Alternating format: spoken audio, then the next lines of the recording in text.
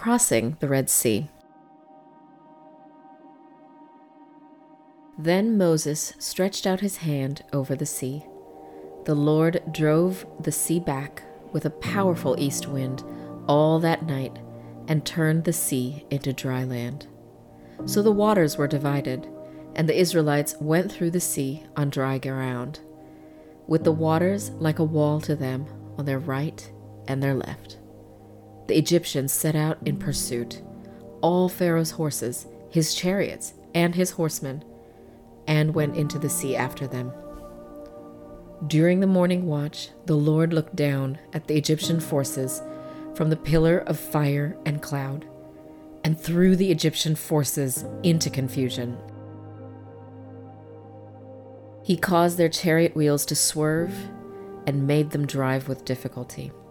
"Let's get away from Israel," the Egyptians said, "because the Lord is fighting for them against Egypt."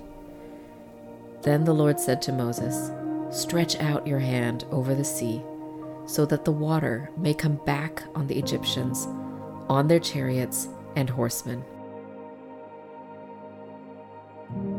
So Moses stretched out his hand over the sea, and at daybreak the sea returned to its normal depth. While the Egyptians were trying to escape from it, the Lord threw them into the sea. The water came back and covered the chariots and horsemen, plus the entire army of Pharaoh that had gone after them into the sea. Not even one of them survived.